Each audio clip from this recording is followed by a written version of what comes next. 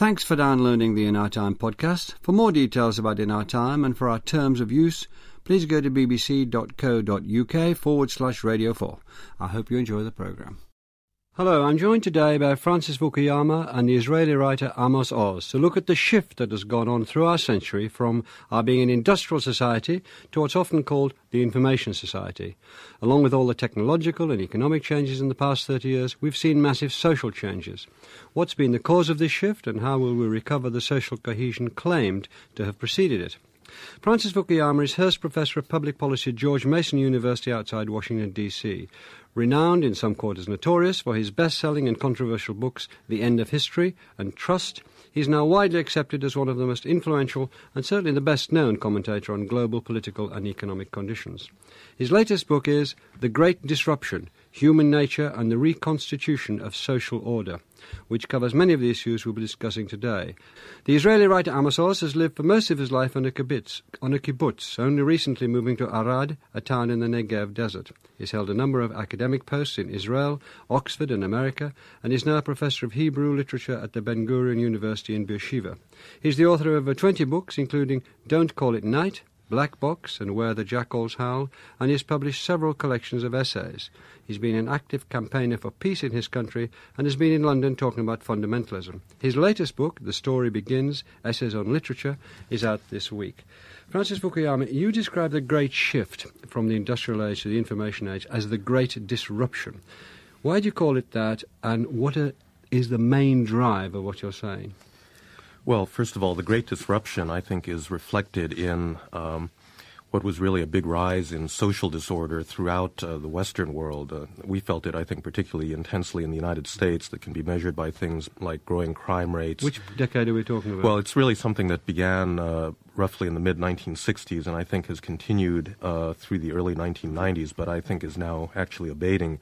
But you can see this in terms of crime rates. You can see it in terms of, the breakdown of traditional families. You can see it in decreasing levels of social trust, both in government and in other citizens, that have occurred. And it's not something, it was most intense probably in the U.S., but it's happened in really all of the non-Asian Western countries at that same time.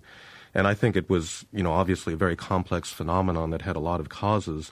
But in a way, what we are moving into is a much more intensely individualistic age. The individualism in one sphere, in the economic sphere, brings innovation and technology and a lot of good things. But I think that in many respects, authority, becomes undermined in a lot of other areas as well, in the family and neighborhoods and other forms of community. And we have been dealing with, the consequences of that shift towards a much more intense kind of individualism, really for the last generation. You use anthropology and biology and politics and economics in your book to get at this great disruption, and it seems to me that broadly you're allying two things: a disruption in the in the economy itself, which you haven't referred to, and a disruption in the social order. You've begun to sketch in the disruption in the social order. What about in the economy itself? Are these two allied? And first of all, yes, very much so. And I think it really comes from the change in the nature of production. The simplest way to understand what it means to live in a post-industrial or information age is that you replace physical labor with mental labor. And, the first, big consequence this had was to propel millions of women all across the industrialized world into the labor market, which then had important consequences for traditional families, because the norms of the industrial age were very much based on a traditional division of labor. This was a necessary and an important shift, a very liberating shift for women, but it also had some negative consequences, and I think lies at the root of a lot of the particular social dysfunctions of this period. Amos Oz, what's your reaction to that? Do you share the views of Francis Fukuyama generally? Well, I haven't read The Great Disruption yet, unfortunately, but I think a great disruption lies in the fact that somewhere around the middle of this century, in many countries, particularly in the northwest of the world, of course, people switched their fascination with certainties, with a new kind of fascination, a fascination with instant happiness. There was a very widespread notion that happiness is actually sitting on the shelves. And if you earn enough money and do the right things, you will get it, sit back and enjoy yourself for the rest of eternity. This provided for immense unhappiness, because paradoxically, the replacement of the famous right to strive for happiness, which is one thing, by the idea that happiness is at your fingertips, which is another, caused a tremendous amount of disorientation, family-wise, social-wise, economically-wise. Now we have to remember that the northwest corner of the world is not the world. And I suspect that the jealous society, the societies which have not succeeded to enter this gadget-oriented cycle, those societies are secretly thinking that happiness indeed lies on the shelves, except it's very far away from them. And the fundamentalism, the hatred, the jealousy, the denial of this world, the denial of the miasma of the West, has to do with the paradoxical fact that even out there in Iran, they crave for the gadgets. What, if there was this shift, you're putting it a different way, it seems to me that what you're saying is complementary to what Francis Fukuyama was saying. If there was a shift in the middle of the century towards the belief that happiness is on a shelf and should be... what can you give us some idea of what, in your view, were the basic causes of such a major shift? Well, we have to go back to the 19th century to explain this. Up until about 100 years ago, most people all over the world had three simple certainties. Everybody knew where they were going to live, most likely very close to where they were born. Most people knew what they were going to do in their life. Most probably earn a living the way their parents earned a living. And they knew what's going to happen to them after they die. If they behave themselves, they will go to a better world. Those certainties were eroded, at least in most parts of the northwest of the world. It's no wonder that the first half of this century was marked by a powerful craving for replacement certainties, ideologies, communism, social progressiveness, strict nationalism, various forms of righteousness. Well, none of those could deliver, of course. They are uncertain certainties. They all failed. As a result, people were beginning to think in terms of something they can fulfill in their own lifetime. Francis Fukuyama, you talk about social capital, and it's very important in your version of a civil society. Can you explain what social capital is and why you think it's essential? Well, social capital is a third form of capital. You have physical capital, which is land and labor and buildings and so forth, and human capital, which is the skills and knowledge we carry around with us. Social capital is simply the ability of people to work together and to cooperate in groups, and it's necessary for politics, it's necessary for the economy. I mean, everything we do is a result of some kind of group activity. And I think that, you know, the kind of change that Amos Oz was describing in a way, I mean, I think is complementary to what I'm talking about, that you had, previous ages in which you had, religion and other social institutions that defined a certain set of social relationships, and then those got corroded by a lot of things. I mean, by the death of God, and by all of the intellectual trends of this century that promoted, in a way, liberated the individual from all of these constraints. And so you live in this kind of odd world in which you have a part of it that is, subject to fundamentalism and to very great certainties. But in our, I think it's more than just the northwestern corner, but that's really where it started, of Europe and North America. In a way, you have people living with total uncertainty, with a kind of complete relativism of values, where every individual sets his own or her own set of standards. And I think that from the standpoint of social capital, that can be that can lead to its own kinds of pathologies, because people don't, no longer are able to create community with one another.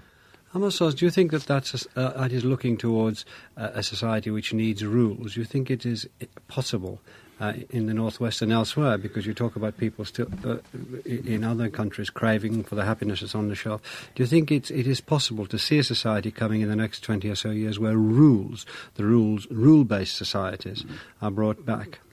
It's not rules that we need. It's a revived kind of intimacy.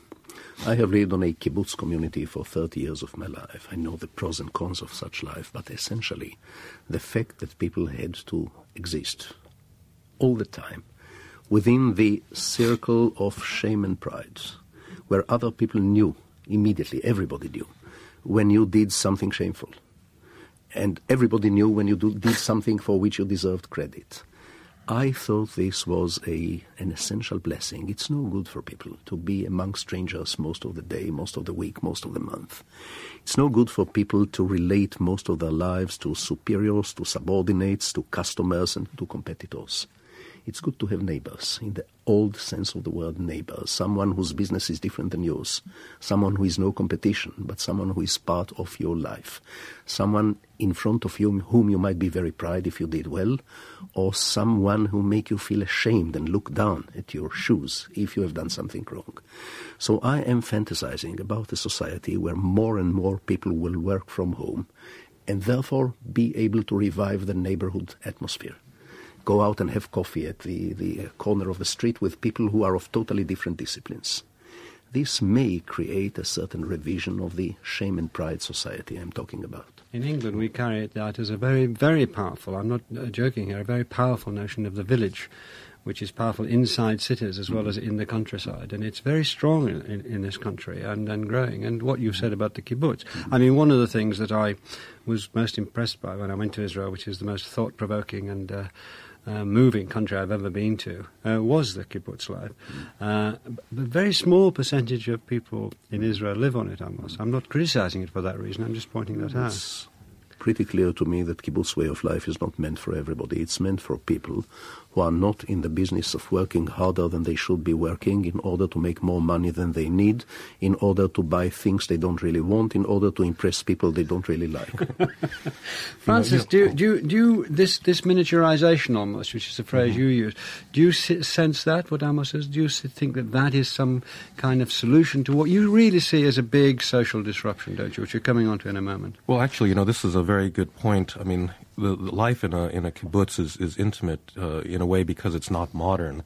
And I think that's at the core of the problem. I mean, the subtitle of my book is Human Nature and the Reconstitution of Social Order. And part of my argument is that if you live in a more natural kind of setting where people are intimate, they know each other, they interact repeatedly, then you'll get the development of shame and guilt and all of these kinds of informal moral rules that will keep people without a lot of laws and police, behaving fairly well. And I think that one of the problems of modern societies is that they're big, they're impersonal, you live in cities, you move, you follow, where the labor market takes you, and you lose any sense of intimacy. You have to deal with a succession of strangers. And I think that one of the characteristics of human beings is that if you deal with someone you're never going to see again, it doesn't matter how you behave because nobody... But Francis, don't you think that with more and more people working from home, there is a good chance that a kind of block intimacy or neighborhood intimacy might be revived? I think that's actually one of the hopeful things actually about the information age that may contain a solution to some of these problems. I mean,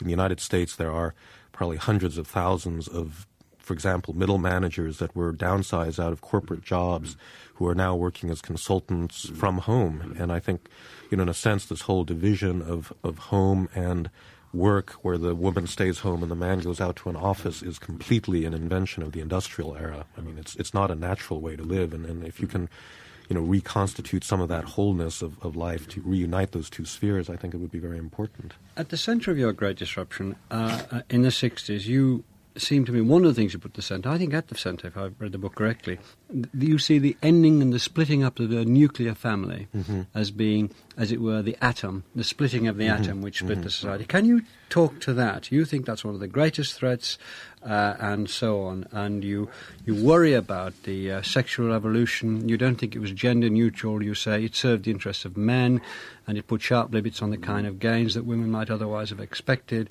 and you're very worried about one-parent families, that this is adding very much to the disruptions. I've thrown a bit of a bundle at you, but there you are. Can you talk out of that?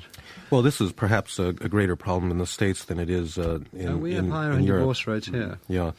But, for example, in the United States, about 1/3 of all children are born to an unmarried mother. And I think there's just a whole host of, sociological studies and empirical studies that have shown that it actually is, it's bad for children. I mean, it basically creates a great deal of poverty. It's much harder for a single woman to raise a child.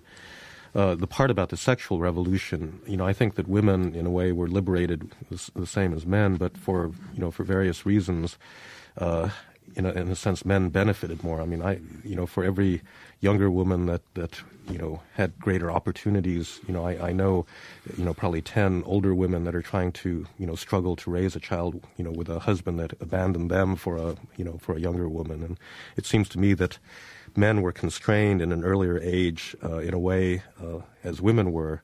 But is there real hard evidence that shows that people brought up in single families? Because there's a recent report out in England, actually just came out a day or two ago, which showed that actually a lot of men did go back, and 85% of, although there were single mother families, it seemed men went back rather more than had been thought before, and they were attending more to the families than was thought before, and men were trying to work out the new role, post-industrial role, of where the men were in families. What I'm trying to get at is, are you actually saying that the splitting up, the end of the nuclear family as the absolute, almost 100% norm, that is the fundamental reason for the Great Disruption? Is that what it comes down to? No. Well, first of all, I mean, anything this large and complex doesn't have a single source. Sure. I think that this is an important element, and I think that social historians looking back at this period of Western social development will point to these changes in gender relations as among the most important. I don't know the British data terribly well. It's certainly the case that with the American data, there's just a host of studies that show that growing up in a single-parent family really is not good for the life chances of the children that do that, because, basically, I think children need fathers. It's a kind of commonsensical thing. Well, I think I slightly disagree here. I can't discuss... I think I probably talked over what you said, so if you could say that again for the listeners. Well, I'm afraid I have to slightly disagree here. I'm not a sociologist. I don't know the divorce rate or the unhappiness rate of split families in this country or across the ocean. But as a diligent student of conventional families, which is what I am in my novels and my stories, I have noted many times that the happiness-oriented conventional family is far from generating happiness, sometimes more often than not. The family is the cradle of fanaticism. Fanaticism begins at home. It begins with the very deep human inclination to change the beloved one for his or her own good. Be like myself in order for you to be happy. Or God, for heaven forbid, don't be like myself, I don't want you to be miserable. This constant urge in a family, inside a family, to shape the others, is one of the most violent sources of human fanaticism. After all, fanaticism is a very altruistic thing. The fanatic is a giver. The fanatic is more interested in you than he is in himself. He is always falling on your neck, trying to change for your sake, change your drinking habits or smoking habits or voting habits or whatever. Now, if it doesn't work and you prove to be unredeemable, the fanatic will be at your throat, which is very close to being falling on your neck. But all of this begins in the family. And I have been a bit of a voyeur into families as a storyteller, as a writer. I think it's not enough to simply strive for the restoration of the conventional family. I think we all need to deeply, perhaps theologically, reconsider our notion of happiness. Perhaps replace it by something much less pretentious, by the term joy, assuming that joy comes and goes.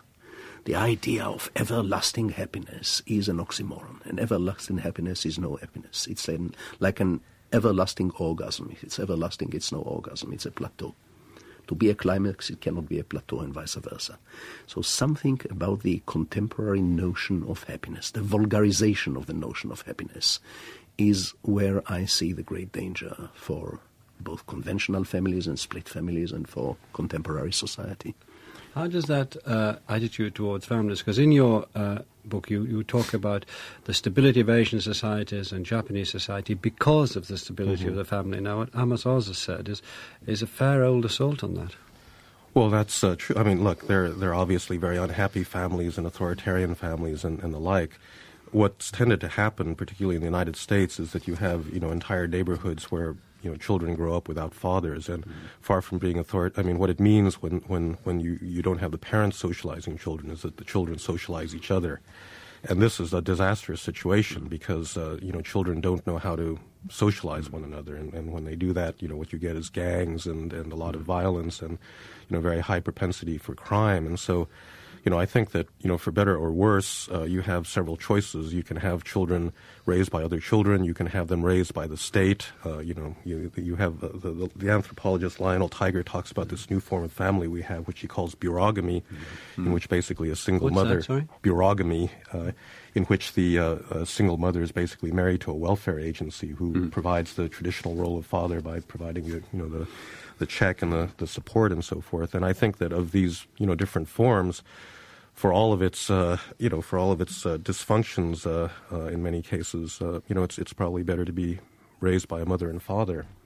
But you do propose a future. You do believe that despite disruptions and the figures you give about job shifts, industrial to information changes, crime rises, in your opinion, the deleterious effect of the splitting up of the nuclear family, this in the end, you say, will be redeemed because human nature is innately moral. It's a little hard to, in this week when we're liberating Kosovo and seeing all these atrocities, it's a little bit hard to make that argument in those terms. But that's the argument has to sustain itself through those terms, doesn't it? My argument is that people by nature tend to seek rules for themselves in groups. Now, in some cases, this takes a very ugly form of group exclusivity, which is the sort of thing that we're seeing in Kosovo. But that's why I think we have modern democracy and constitutions and a kind of universalism of rights. And in those Western societies where we do take those for granted, it does seem to me, and again, this gets back to Amos Oz's point about, the kind of natural form of moral relations that exist in intimate communities. People are perfectly capable of doing this. I mean, there's a certain conservative idea that somehow we had a set of traditional values and that we lost them because of secular humanism or because, somehow we just went astray, and that we're kind of helpless to give ourselves values, apart from somehow getting those back from a kind of hierarchical source of authority. And I think that that's just not right. That human beings actually have, capabilities for norming themselves, and that we are in the process of doing that, as we move into an information society. It doesn't seem very high on the list at the moment. Amos Oz, what's your view of this? Well, the capability of norming ourselves, which Francis Fukuyama mentions, exists, of course, but it's a very thin crust. Having been myself on the battlefield a couple times of my life and seeing the face of war real close, I'm aware of the fact that it's as easy as anything for this crust to break and for the cruelty, selfishness, sadism, monstrosities in human nature to burst out. First time in my life I saw a dead body on the field, a kind of shattered human body. I thought I shall never in my life be able to eat or drink again. Literally a couple hours later, I was eating a sandwich a few yards from a heap of corpses. Only shows you how fragile this is, and this is a mild example of what can happen to human beings under certain circumstances. So the one thing I would not do is trust the kind of essentially good, norm-loving, well-behaved component of human nature. I'd remain very suspicious. How do you respond to that? Do you think there's some... You use biology as one of the disciplines. Do you think that the idea of innate morality and the redemptiveness of cohesion is, as it were, in our genes? Well, you have to understand there's a kind of tougher element to this in evolutionary biology that, I think what that tells you is that human beings learn to develop cooperative rules in their evolutionary history in large measure to compete. I mean, there's an item on the news about the similarity between chimpanzees and humans, and in fact chimpanzees develop all these elaborate social rules in order to go murder other groups of chimpanzees. And so in human history and in human evolution, the competitive and cooperative sides were intimately linked, and so that's why, for every good aspect, you have all these these horrible aspects as well. But that's that's part of our situation of being human. The idea of religion used to be thought of, perhaps wrongly, the more you examine it, as the social glue, as the tranquilizer, also as the aspiration and inspiration, all those things. Now, you come from a country, Amos Oz, which is historically and perhaps in the present the most religious and profound, in that sense, country in the world. Where do you see religion playing a healing, being a healing force in any future? I come from a country where guilt feelings were invented. They were initially invented in Jerusalem by Jews, then marketed all over the world by the Christians. By the way, it's a Jewish invention of which I'm not at all proud. It makes me feel guilty that I'm one of the people who had invented guilt. But I do realize that religion can serve not only as a tranquilizer or as a social glue. It can serve as an inspiration for generosity, for altruism, for self-sacrifice. But here precisely lies the danger. There is a very fine, invisible line between self-sacrifice and fanaticism. As I said earlier, the fanatic is a self-sacrificer. The fanatic is not the person who is willing to die for a cause. He is rather the person who looks for a cause to die for. So the line is very fine, and I would say that the moment religion gets mixed with anything else at all, with nationalism, with ideology, with one or other crusading energy, it becomes lethal. Paradoxically, religion is a wonderful asset for people who have no weapons in their hands. The combination of religion and weapon, religion and power, religion and institution is lethal. Do you think that going back, as it were, to religion is a way forward, or do you think that is a redundant form for the future, Francis Fukuyama? No, I don't think that that's the solution. I mean, religion takes different forms in different societies, and I think one problem in Israel is taken a very political form. In the United States, it tends to be less politicized and tends to be more the expression of the moral values of relatively small communities that are not particularly political, and in that respect I think plays a useful role. But I guess part of my point is that in a sense we're not bereft of moral resources, even in the absence of religion. I mean, some of the most orderly communities are, in Scandinavia or, in Israeli kibbutzim, which are not terribly religious, where you have plenty of rules and good moral relations between people. So religion is not the sine qua non of social order. Well, I agree with Francis Fukuyama that we have the initial ability to know when we are doing evil. We know this. This doesn't always stop us. I think essentially every one of us, even a small kid, knows what pain is from experience. And consequently, when we actually inflict pain on others, any form of pain, we know what we are doing. That's where I have a slight disagreement with no other than Jesus Christ himself, who said, "Forgive them, they know not what they are doing." I don't argue with Jesus about the forgiveness. I argue with him about the know not, about the granting of some sort of moral imbecility or moral infantility to all of us. We know what we are doing. Unfortunately, knowing what we are doing is not enough to stop us from doing it. Thank you very much, Amos Oz. His book is The Story Begins, that's just out, and to Francis Fukuyama, whose new book is The Great Disruption. Next week I'll be joined by Edward Luttwak and Anatol Kaletsky. Thanks for listening. We hope you've enjoyed this Radio 4 podcast. You can find hundreds of other programmes about history, science and philosophy at bbc.co.uk/Radio 4.